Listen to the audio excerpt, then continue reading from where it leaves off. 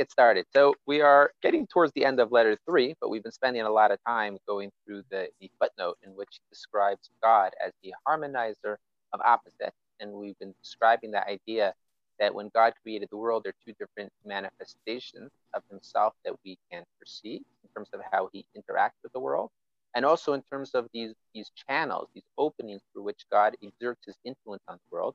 Not a very direct influence. It is this filtered influence because it's too difficult to get close to the essence of God. One of those influences is what we call midah, the character of the milat chasadim, the loving kindness. One of them is the characteristic of gevura, of making boundaries. So that was what we were talking about, and we were saying how the belief of many of the Jewish thinkers, many of the Jewish philosophers throughout the ages, there's definitely been a tradition, the idea that both things come from God. So I want to finish that footnote with speak outside what it is that he says, which is a very, very important point. The Gemara tells us, the Talmud tells us in Masechet Pesachim, it tells us, it quotes a verse in Zechariah, and the verse goes like this. It says, V'haya bayom hahu yihyeh Hashem ha'echad u'shemo echad. And it will be that on that day, Hashem will be the one God and his name will be the one. And the Gemara quotes this verse in the prophet says, I don't understand. God's name is already one now. So the Gemara explains what this means is that to date, it's very difficult for us to perceive everything that's happening in this world that is happening for our own good. Right? So when the Gemilat Chasadim is operating, it's easy for us to say, oh, thank you, God. Thank you for giving me all the good that you've given me in my life. It's very difficult to say, thank you, God, for giving me the hard things in life. That's very difficult to achieve. In the time to come, we will perceive both essences, essence is not the right word, both manifestations of God will be a lot easier for us to recognize as coming not just from God, but that it's for our own good. The Gemara explains that today, when good things happen to us, we say, Baruch Hatov V'Hametiv. We say, blessed is the one who is good and does good for us, right? And when something bad happens, we say, Baruch Dayan Ha'emet. Blessed is the one who is the true judge. But when Mashiach comes, when we reach a higher understanding of God's presence in this world, then we'll recognize that everything is for our own good, and we'll be able to say the same blessing about everything that happens to us, both seemingly good and seemingly bad. So as of now, it's harmonizer of opposites. But there will be a time when it will not be harmonizer of opposites, because in truth, it's all serving exactly the same system, and it's all really part of this unified whole. There is not any duality at all. Okay, so let's continue on page 30. Once he created, formed, and arranged it all, Vayivarech, right? And as we find time again in Bereshit, right at the beginning of the Torah, it says Vayivarech, right? Hashem blesses the world. He blessed it with the blessing of continued preservation and continued development. And this is a critical point. Not only was everything brought into existence by him, it also continues to exist through him. Every bloom and blossom, every germ and fruit, the young in the protective care of its mother, the infant you cradle in your arms, they are his blessing, all of them. He who created, formed, arranged, and blessed, right? God, at the beginning of the book of Bereshit, Vayinafash. Right? The Vayinafash is a little bit of an interesting word, and there's different ways to translate that word. If you look in all of the classic biblical commentators, there's a couple of different ways to translate it. Rav Hirsch is going to take the path that was trod before him by the Ramban, Nachmanides, as well as Rabbi Yehuda Halevi. So he explains Vayinafash is related to the word nefesh, soul. And what it means is that God removed his soul, so to speak, from the world. Now, obviously, that's an anthropomorphization, right? Obviously, that's not, you can't understand that in a very literal sense. But what the Torah is trying to tell us is that to some extent, God has removed himself from the world. And this is really exactly what we've been talking about until now, with the concept being that if God's presence is too openly manifested in this world, there's no such thing as free will. So God has to remove himself from the world in terms of being open manifestation. By Yinafash, he removes himself. He effaced himself, invisible like the soul in the body, withdrew and concealed himself like a soul in his creation, continuing to act invisibly for its preservation and evolving development. This is a very, very critical point that is fundamental to Jewish belief, and something that we find there's a seminal essay from the Ramban, Nachmanides, in which he describes how the exodus from Egypt, the purpose of the exodus from Egypt was to teach the world once and for all that there is no such thing as rules or laws of nature external to God who put them in play.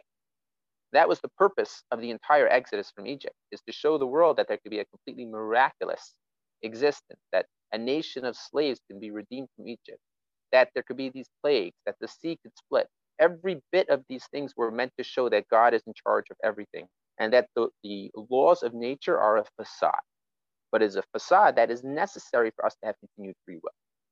So by Nafash, Hashem removes himself from the world. And other than that one time, in which he completely showed the entire world what was going on. And the reason for that being, obviously, was to make it clear that there is a chosen nation, right? And that's when he disturbed on a completely global scale the rules of nature. But after that, he goes back, so to speak, into this Vayi Nafash, where he conceals himself. There is a soul, but that soul is, our soul, right, is concealed behind our body.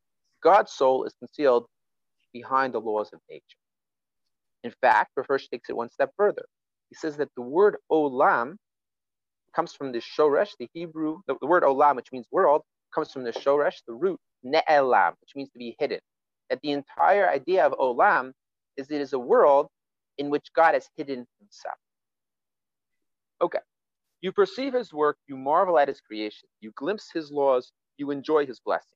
But he himself, the creator, shaper, and benefactor of the world, cannot be beheld by our mortal eye.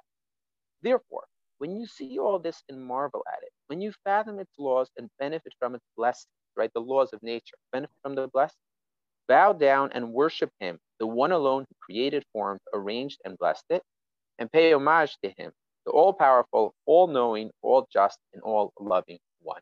So if you remember, a couple of weeks ago when we actually started this letter, what he began by saying is, my dear Benjamin, when we try to figure out what Israel is, we have to first figure out what exactly the purpose of the world is. And then he proceeded to say, don't think that you first figure out the purpose of the world by looking at the world. You figure out the purpose of the world by recognizing what the creator's purpose or objective was in creating the world.